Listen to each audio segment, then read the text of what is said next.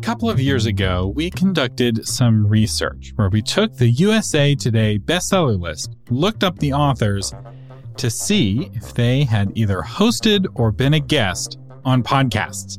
It was tedious work, but we found that 90% of USA Today bestselling authors had a podcast presence.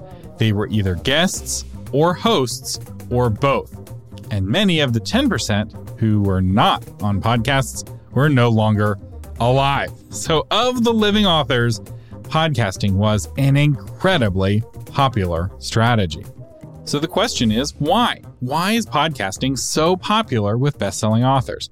I suspect it's because the kind of people who listen to podcasts are the same kind of people who buy books. Unlike social media, which attracts a lot of non-readers, podcast audiences tend to be a reader-rich environment. Podcasting is both a great way to build your platform as an author and a great way to sell more books. And as you grow in your writing career, you will interact more and more with podcasters. You may even become one yourself. It is your destiny. The better you understand podcasting and podcasters, the more successful you'll be as an author. Now, I'll let you in on a little secret. There is one thing most podcasters want more than anything else: more listeners. And if you're a podcaster, you can relate. In this episode, we're going to talk about how to get more listeners for a podcast. Even if you don't have a podcast, this episode will help you understand podcasters better, which can lead to more bookings and more promotion on podcasts.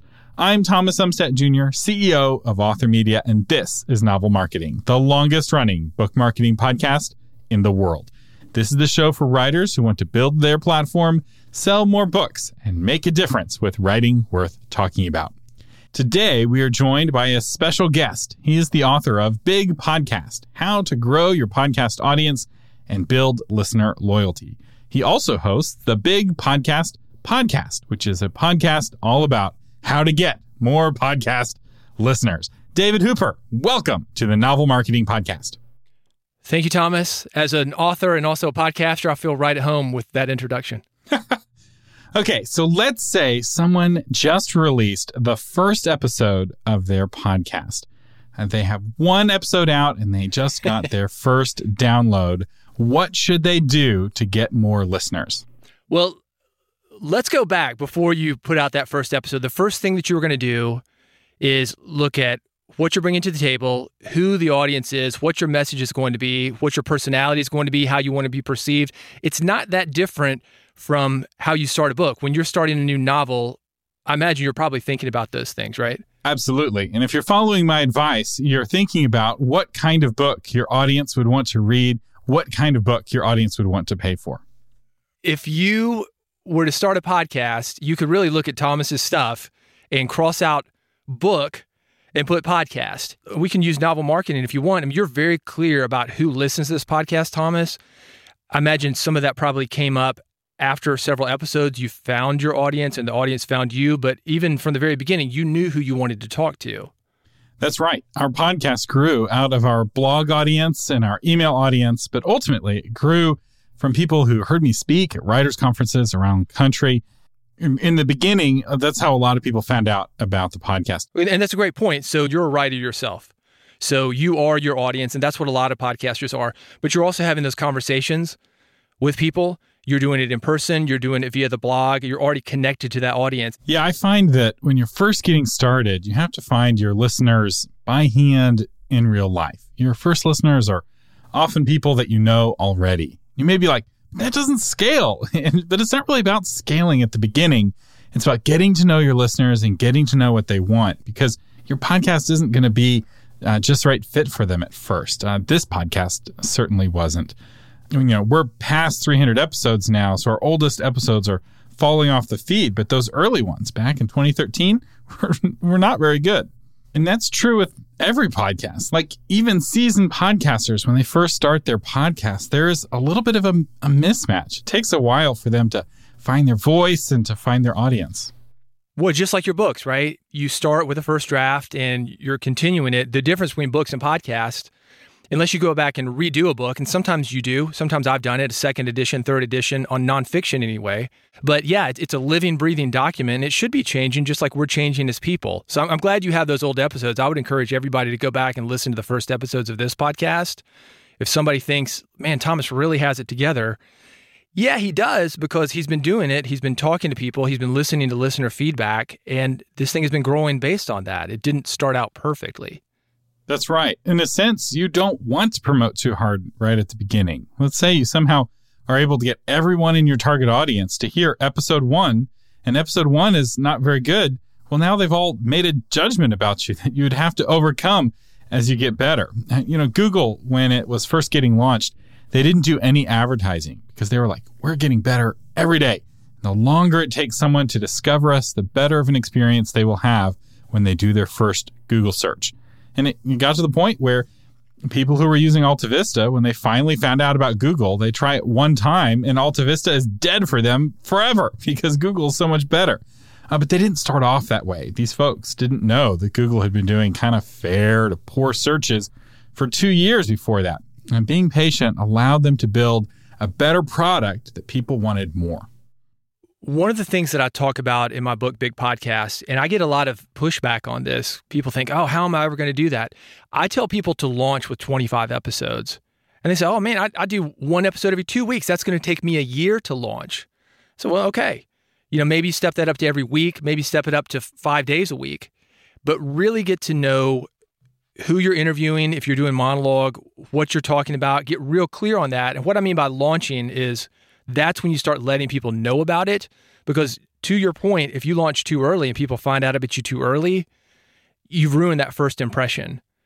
And I would suggest the same thing for authors. Honestly, I know authors that have done maybe a first novel and it's like, it's not really good. They could put it out because it's easy to put something out, but they decide to put all their effort into the second novel, learning what they've learned from the first, and then maybe they can go rewrite the first one later.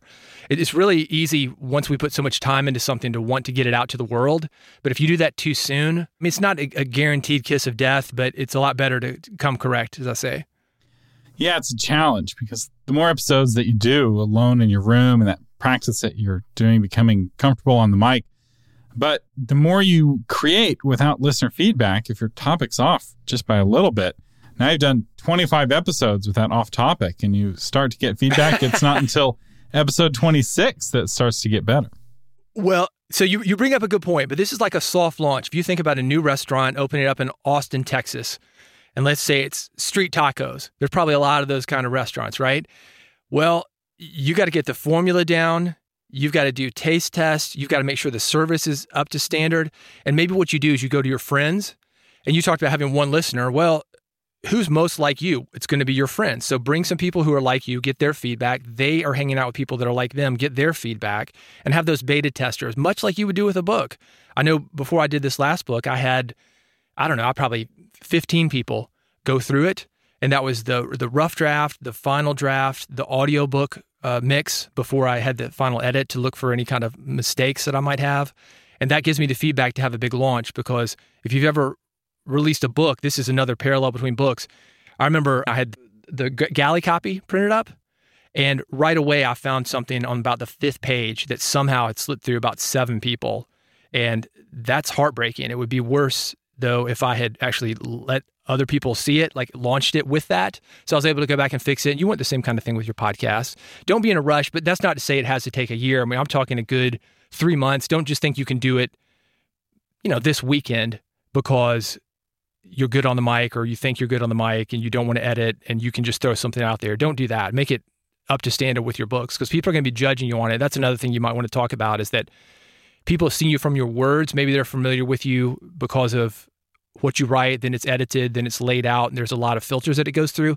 The podcast, we don't have that filter, not built in, so we have to bring it ourselves. Yeah, I would say this is a big difference between promoting a podcast and promoting a book. With a book, you do a lot of work to get it perfect before the launch, and you want to have a big launch because you have only 30 to 60 days in a physical bookstore, and then the bookstore may send the books back if they don't sell. And if or maybe your goal is to try to hit a bestseller list, either an Amazon category bestseller or a USA Today bestseller list. And because a lot of readers use bestseller lists to discover new books. And I don't think that's true in podcast world. People aren't looking through the most popular podcasts looking for a new podcast to listen to. I mean, maybe some do, but... Yeah, not as much, but it would be very difficult, though, for you to get on a big podcast chart. The thing about the book charts is they're the niched out charts. Like Amazon goes deep, and you can go pretty deep when it comes to working those charts. The podcast charts, like business, entertainment, storytelling, something of that nature, you're going to be up there with the big boys like NPR, and the chance of you actually making one of those charts, probably not as much as something on Amazon when it's well orchestrated like that. Exactly. And with a book, a new book gets lots of sales. But once people buy a book, they tend to not keep buying copies. So you have the advantage being new because no one has bought your book already. Whereas with a podcast, building a listenership, hopefully each year you're getting more listeners than the year before. And it's almost impossible for a brand new podcast to challenge the big dogs. Joe Rogan started building his audience in 2005. So you have to be asking, how do I get an audience like his? Well, work for 15 years, and maybe after 1,500 episodes, you can build up to something similar to that. It's not like a book where that first week is often the best week of sales a book ever gets. With podcasting, the best week of downloads you ever see, maybe after 5 or 10 years of consistently putting out episodes. I would make the argument that Rogan started even before he had a podcast, though, because you think about him on Fear Factor, you think about him doing stand-up and the other things that he did. He was already sort of well-known. Some people knew him, right?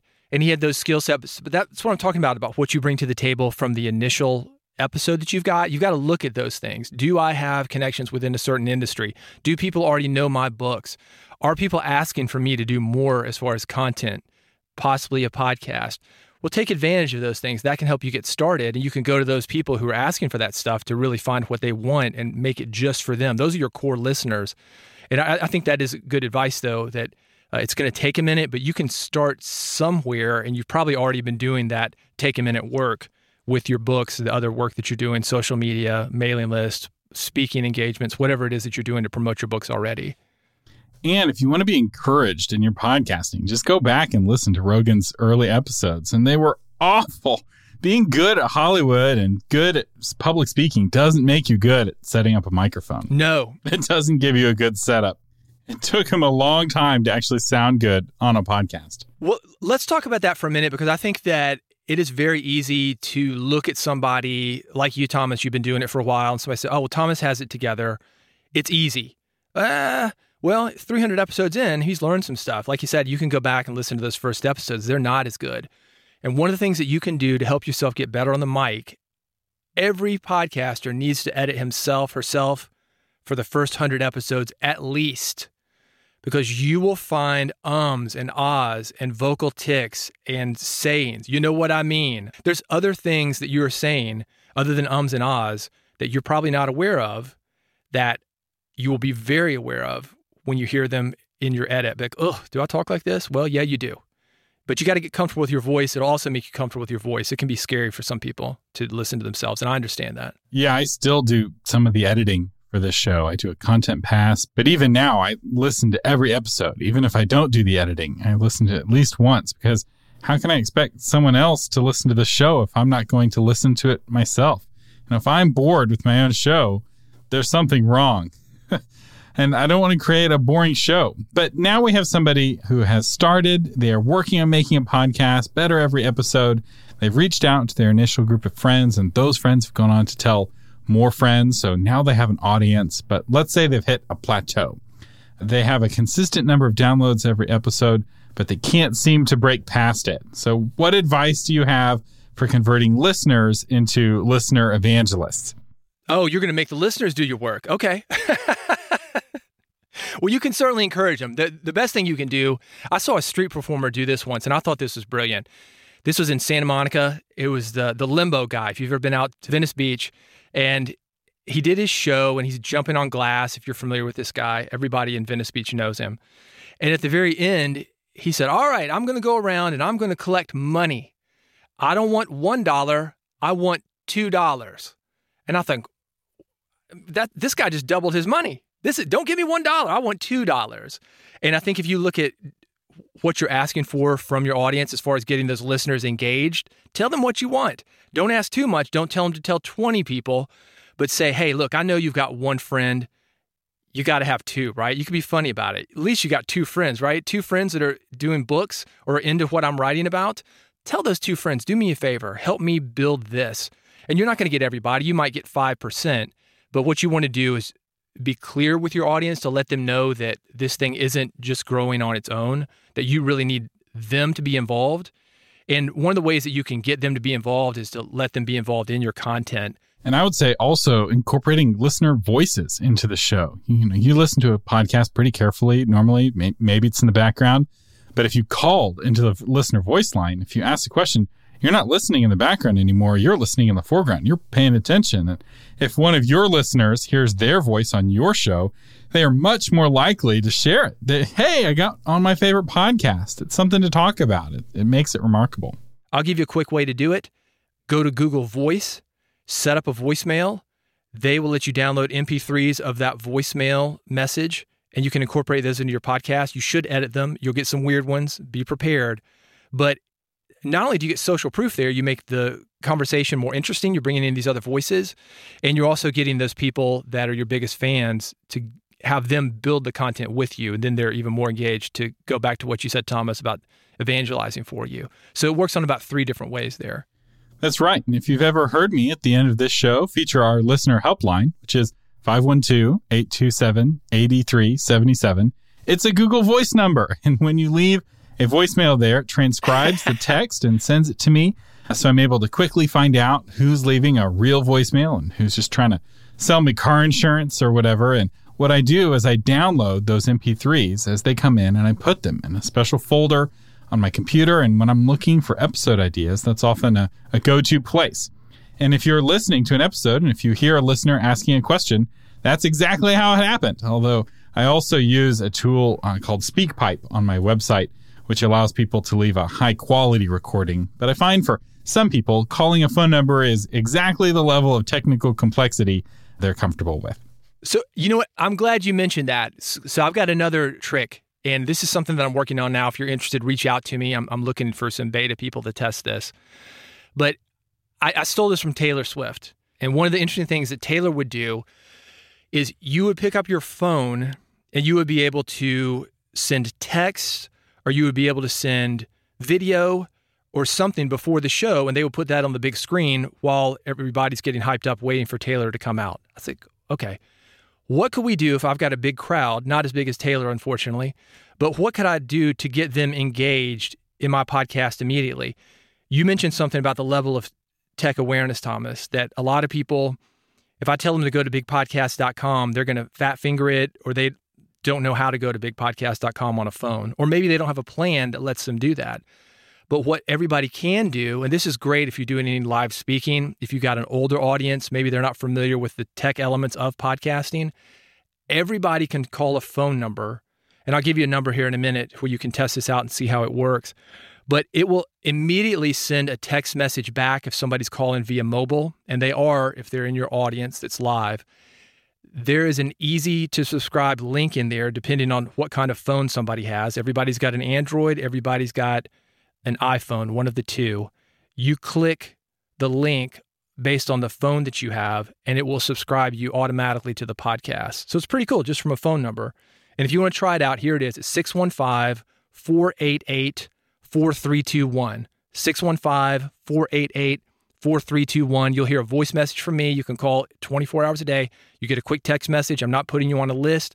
But that's one of the things that we develop here is marketing solutions for people who try to grow their podcast audience. And you hit on that, man. If you can make that technology easy, that's what we're always trying to do. This is one way to do it.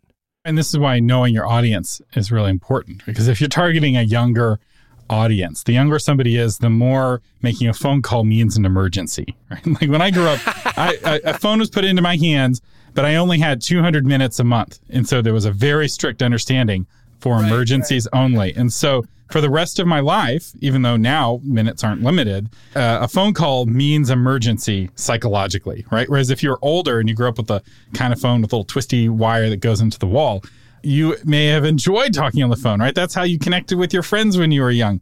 And so some people would be very happy to make a phone call, whereas younger people are like, I would do anything other than make a phone call. Let's talk about that for a minute, because this is another interesting marketing thing. When I was a kid, and I'm pushing 50, but when I was a kid, it was a big deal to get a long distance call. And you will see those options within your market. That's one of the things that can help you stand out. Certainly postal mail is that way. If you can get physical addresses of people, it's very easy to send them postcards, let people know you've got a new book, a new podcast. So if you've got that, that's definitely a way I would suggest to market your podcast. Thinking outside of the box, right? Like you start with your audience and ask, how can I bless these specific people in their own idiosyncrasies and weirdnesses, instead of saying, hey, let me copy what the gurus are recommending or what I see other authors doing. If you instead, you look at your audience and say, how can I be unique in serving them in a way that they really want to be served? That's, I think, really what sets you apart. Now, we're talking about word of mouth and ways of serving readers. One of the things I've found is that word of mouth has a big limitation, and that is that people live in little bubbles. It's a geographic bubble is probably the biggest. Most people don't have very many close friends outside of their geographic area unless they travel a lot for work. And this is still true in the days of the internet. You're like, oh, that was, sure, that was true back in the 80s, but now we're all online. Yeah, but if you go to your Facebook and you scroll, you're going to see most of those people are either family or geographically very close to you. Right.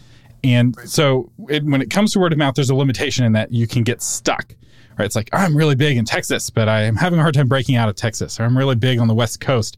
How do I get people on the East Coast to know me? So this is where promotion comes up, like just straight up getting the word out to strangers about your podcast. Let's say you're a bunch of episodes in, you've got a quality podcast, but you're kind of stuck in your own bubble. So how do you find new ponds to throw stones into? I got a perfect solution for you. And this is going to work for you to sell your books. Specifically, it would work for your podcast. But either one, even if you're an author who doesn't want to do your own podcast, maybe you just want to guest on other podcasts, this is exactly how to do it. And I'm going to give you an example here. I've got a syndicated radio show. It's called Music Business Radio. I mentioned that my background is in the music industry.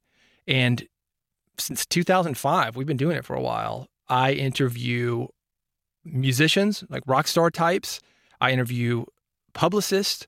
I interview the people who are behind the scenes of the music industry, engineers, marketing people. If you're doing anything in the music industry behind the mic or in front of it, you're interviewing with me. So I had a guy approach me. He had a book. It's a novelist. And this is how you're going to reach out of that box. This is a guy who, like you said, he's in his own world, but he'd done a lot of research for a book called Murder on Music Row. It's a true crime book. It just happens to be about the music industry. You know who would be interested in that book? People who are interested in the music industry.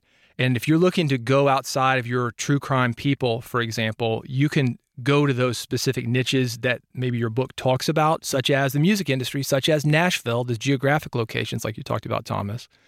And you can look to broadcasters and podcasters who are talking about those things that are related to the book that you wrote, and you could reach an entirely new audience. You could do it about your podcast, but since we're all book authors here, that I think is the most powerful, because this guy came on and he's a novelist, not in the music industry, arguably a journalist, right? And I say, how did you research that book? You weren't in the music industry. How did you find out about it? It was about rigging the charts. And if people don't know that, that used to happen. Maybe it still happens. Wink, wink. Billboard charts and things. And payola and mafia and that kind of thing. It's a fascinating book. And I was able to go into how he researched it, what's truth and what's not. And we could handle some topics that a lot of people would be afraid to talk about on that show normally because it's just fiction, right? That's a completely new audience for him. And to take it back to that word of mouth thing, the people in the music industry who love music that would read that book know other people in the music industry, and that's how it spreads. So right there with that one interview, and it went to about 60,000 people, he set up a snowball that continued for a very long time. And it's still a very well-respected book in the industry. But you could do that with any project that you've got. Maybe you've got a book, it's about boating, let's say. Well, there's a lot of boating podcasts. You got a true crime boating mystery. I'm sure that these boating podcasters would love to talk to you about it, even though you're not their normal guest and that's not your normal audience. Exactly. And one really common way to do this if you have a podcast is to just partner with other podcasters. And there is one class or category of podcasters who do this better than everyone else. So if you look at the median download numbers for podcasts overall, it's like 60 downloads. Obviously, the top podcasts get a ton more, but like the median number of downloads for a new podcast, 60 downloads. In almost every category except for history. In history, the median number of downloads is 500 downloads per episode. Right. So you have to ask the question, what are the history guys doing that everyone else is not doing? And I'll tell you, they are collaborating. So it's very common when you listen to a history podcast to hear it introduced by some other history podcaster. So be like, hey, I'm so-and-so with the History of Byzantium podcast, and you're listening to the History of Vikings podcast. And they they trade that, right? So they each introduce each other. And then another thing that they do a lot is a crosscast, where they'll conduct an interview, kind of like what David and I are doing right now.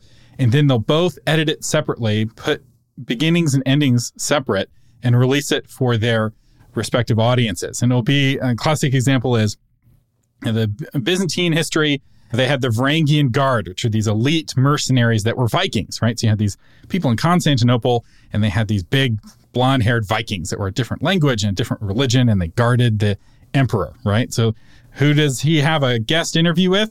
The History of Vikings podcast, who doesn't maybe know a whole lot about the Byzantine Empire, but he knows a lot about Vikings, and they share their expertise in a really fun way while also introducing their shows to each other's audiences, because they realize, hey, if somebody's a fan of history, they're a fan of history. And me listening to the History of Rome podcast doesn't keep me from listening to the History of Russia podcast. Yeah, I think basically that's what I would call syndication. So anytime you can be on somebody else's network or feed or station, and it doesn't necessarily have to be, it could be an intro like you mentioned. It doesn't necessarily have to be a full-on episode. It could be a segment. It could be content that you create and say, hey, you can use this, chop it up any way that you want. That's also great. So I would definitely suggest that if you're doing your podcast and somebody comes to you, you interview him or interview her, I would say chop it up all you want. Do it. It's better for other people to talk about you than it is for you to talk about yourself. That usually has more weight. So if you can have other people talk about you in that way, do it.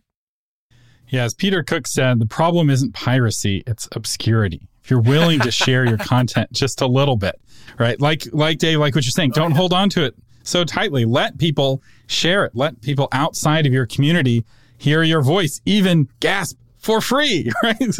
Instead of being like, oh, you're taking my content for free. That's not how to think of it. You're thinking like, oh, you're providing me free promotion that you're not charging me for, and you're giving me this great gift. Like once your thinking shifts in that way and you become more generous with your content and maybe more generous with your interviews, maybe like, I'm not going to be a guest on a competing podcast that's going to promote their podcast. And like, oh, don't think of it that way. It's like there's a new school and an old school of promotion when it comes to content and getting our stuff out. It's much better for you to get your content out any way possible. And I'll give you a dirty music business secret that may help you as an author, as a podcaster. Jennifer Lopez, for example, she's not really making a whole lot of money on the music that she does because other people produce and other people write. They're making the royalties from the airplay and the streams. Where she's making money is she's a celebrity and she can do her own brand, or she can do a movie for $20 million a pop. Same thing with a band like Danzig or the Ramones. People aren't buying the records. They do live shows and they're selling T-shirts. So if you think of it like that, like I'm a content creator and I've got merchandising and licensing, you could give your book away for free, your podcast away for free, and you could still figure out a way to work it. So if you think big like that, you can do a lot with your podcast. Okay, so let's say I give you $1,000 and you have to spend that money promoting your podcast. Where do you spend it? Man, I'm going to hijack that question because, and let me tell you why. I really think that to take this back to the very beginning of where we started with getting clear, sharpening the sword of who you want to be and where you are with the content that you're going to create. If I had $1,000, I would buy a quality mic. And you can get a good broadcast mic for $300. You could get an ATR 2100 mic for $100 at Amazon. I would buy a processor like the DPX 286 that's going to EQ your voice and make it sound a little more radio podcasting friendly. You won't be able to hear the heavy breathing or anything like that. I'd buy an interface for your computer, like the Focusrite Scarlett 2i2, that's going to be about $150. So all of this, if you went for the ATR 2100 and the two things that I mentioned, you're looking at about $500. And then what I would do would be to spend the rest on something like we're using right now, Riverside, a subscription to that, where you can actually get the content that you need. I wouldn't do anything other than really focus on the quality of what you're doing. And I got a book for $10.95 if you want to throw that into your $1,000 package. Big podcast. We'll have a link to the book in the show notes. There is finally an audiobook version. I was like, David, I want to have you on the podcast, but you have to have an audiobook version if you want to come on the show. It is a big book. It's 462 pages. I think it's 93,000 words. And when you see it, you'll be intimidated. And you can imagine with me having to get a perfect read of it. I was intimidated of my own book. So it did take about a year to get the audiobook out. I mean, we can get out there and we can throw money at things and make like an okay thing fly for a little while, or we can create something great. So I think by focusing on your content and then getting a good recording on tape, because if it's worth saying, it's worth recording. And if it's worth recording, it's worth recording right. You're doing the work anyway, so why not record it the best you can? I think that's where I would spend at least the first $500, the other $500 either on, like we talked about, like Squadcast, Riverside, or just maybe some education and things. I don't think there are any shortcuts to podcasting, just like I don't think there are shortcuts to writing. I think there's some best practices that can help you save time, but in the end, it's a connection you're having with another human. If you think about that with your spouse, significant other, there's no shortcut. You have to spend time. You have to be willing to listen and be open to change, because you don't always get it out of the park the first time. It's a lot like with a book, right? Before you spend money on advertising your book, buying Amazon ads or Facebook ads, typically you're better off getting a new cover, right? Because if sales are not what you want them to be, often it's because the cover is weak. It may be really pretty, but it's not selling the book, which is the goal of a cover. And no amount of advertising is going to fix the bad cover, right? If the cover isn't convincing people to buy, showing the cover to more and more people is not going to convince them to buy. But once you do have a good sound, right? Because I totally agree, good setup has got to come first. And I got to the point where I have all the gear. I've got the Shure SM7B, and I've got the Rodecaster, and I got the room quiet enough. And I want to start promoting Novel Marketing. And just recently, what I've started doing is sponsoring other podcasts. I have actually heard one of your sponsorships. Yeah, I heard you went to Podcasters with Dave Jackson's School of Podcasting. Yeah, and I'm sponsoring several other podcasts too, right from the deep. Right? I'm sponsoring mostly author podcasts, but I'm doing Dave Jackson's show as well. And I had our best month of downloads last month. And what I really like is that everyone who listens to a podcast is already a podcast listener. There are a lot of podcasts out there that have no sponsors. I reach out and I'm like their first ever sponsor, and they may not have a huge audience, but they have a lot of authors, right? And if they're authors listening to a podcast, I'm like, how much do you want? Let me reach out to your authors. And I found that goes really well. And my one tip on advertising is don't have the host who's doing the read, don't have them do the same thing every episode. Let your ad feel like content, feel like something helpful, where it's not just the same thing every time, because people binge podcasts. And if they hear the exact same thing 20 times in a row, they're not going to like you. They're going to hate you. So we got to talk about that. That's all right. So you introed this show right as we were starting the interview, which I think is so smart. It's an intro that you've never done before, never do the same episode twice. And so many people just hit play and they'll play something and it sounds great because they've recorded it and tweaked it. And then they come in, all right, I got David here. Here we go, David. And you can hear the change in the mic. If people hear the same thing every time, and your core listeners they're going to binge your podcast, they are going to skip. But even if it's the same words, the different inflection, that's interesting. That's what I talked about, using different voices and having different perspectives in there. And you really want to keep your listeners interested. That's one way to do it. So that's a perfect example of using that concept on the ad reads. Give them bullet points. Let them do their own thing. That's exactly what I do. I want them to contextualize the message for their audience, because I don't know their audience and they do. And so for me to come in and say, you have to say it exactly like this, I'm assuming I have knowledge that I don't have. Yeah, the lawyers have approved this language, so don't do it like that. That's not podcasting. That's not podcasting. And basically, it's like, just get the website address correct, right? That's the one thing. It's like, you got to send them to the right website address. But other than that, you have a lot of freedom. And you're talking about the intro. I'll say why I do that, because that's not how we did it in the early days. But I find that it really helps the guest understand the goal of the episode if they hear the promises that we're making to the listener about what they're going to get from the episode. Because basically, every episode opens with basically a sales pitch. Like, here's why you should listen to this episode, and here's what you're going to get out of it. And I find that that's a lot more effective than just letting the conversation go wherever, and then you paint a red dot around where the arrow lands, and then record an intro about where it landed. There are podcasts who do that, and they have popular followings. But I find that for this show, it doesn't work. And if you're giving that introduction because you're interviewing guests that are authors, for example, that maybe don't have a lot of podcasting experience, that is so helpful for getting them in the mood, so to say, and showing that kind of energy, rather than just going from, hey, Thomas, how you doing? Hey, man, sorry I'm late. Had some traffic problems getting here. And then Thomas is like, all right, welcome to the, it's like, most people can't do that. So for you to guide your guest in, but also guide your listeners in, super important. And for people who want to learn more, they're like, I find this David Hooper guy, I think he knows what he's talking about. Where can people find out more about you and find your podcasts? Well, you can call that number if you want, 615-488-4321. The website is bigpodcast.com. Everybody's a book author here. You're familiar with Amazon. If you search Big Podcast, the book will pop up, and I'd love for you to get it. And if it helps you, great. And if you got follow-up questions, just bigpodcast.com. Happy to answer them. All right. Do you have any last pieces of encouragement for a podcaster who's feeling discouraged by her low download numbers?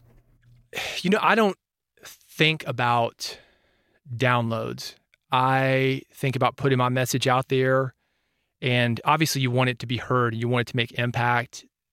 That's what I think about, impact. And if you think about this is actually the huge chapter in the book is a big part of it, because a lot of people get depressed. They look at numbers.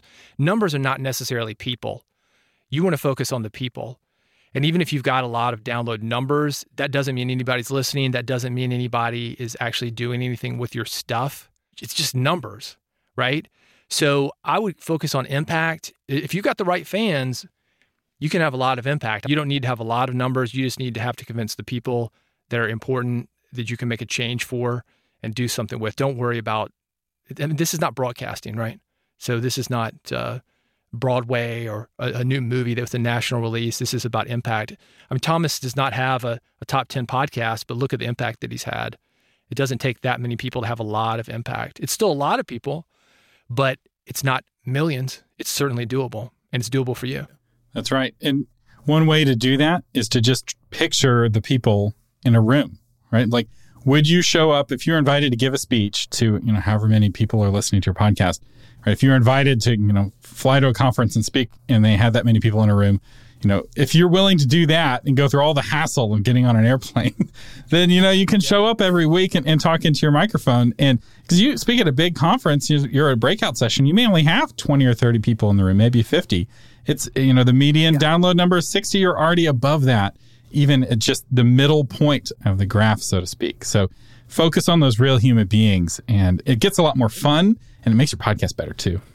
And somebody comes up to you from that breakout session, they say, well, hey, I'm the acquisitions guy from Amazon, and we're doing a new series, and I'd like to option your book for that. That's good. One person can do that. So think about those guys, those whales. Don't go for the tuna. Go for the whales. You've got them in your audience, and really focus on those, the people who really love you and the people who can do something with the information. All right, David Hooper will have links to his website. We'll have a link straight to the book on Amazon. We'll also have that phone number that he gave a couple times. If you don't remember it, don't worry. Just go to authormedia.com/303 for the show notes. You can find links to everything we talked about today. David Hooper, thank you so much for joining us today on the Novel Marketing Podcast. I'm so glad to be here, man. I'm a fan as an author myself. I'm working on a couple more books, and I find this podcast highly encouraging, so glad to be part of it. Our sponsor today is the course How to Get Booked as a Podcast Guest. One great way to grow your audience of your podcast is to be a guest on other podcasts. 100% of the audience listening to podcasts listens to podcasts, which means it's very easy for them to listen to your podcast. In this course, you're going to learn a high credibility way to reach new audiences, how to access podcasters you couldn't reach any other way, how to pitch them. It even comes with a pitch template. And not only that, how to nail the interview so they want to have you back and introduce you to their podcasting friends. You can find out more about the course, How to Get Booked as a Podcast Guest, at authormedia.com/courses. And if you're a patron of the Novel Marketing Podcast, you save 50% off the price of the course. Speaking of patrons, our featured patron today is Eloise White, author of Soul Inspirations. You'll gain a new relationship with Jesus as you trust him to be your confident healer and life-giving friend. Eloise White, thank you so much for being a patron of the Novel Marketing Podcast. And if you would like to become a patron, you can do that at authormedia.com/patron. And do you have a question you would like me to answer on the podcast? Call our listener helpline, 512-827-8377. You can also send us a high-quality recording at authormedia.com/contact. The Novel Marketing Podcast is a production of Author Media. This episode's audio was edited by William Umstadt, blog post by Shauna Lettler. The producer was Lori Christine, and I am Thomas Umstadt Jr., your host. To find that blog post version of this episode, visit authormedia.com/303. Thank you for listening, and live long and prosper.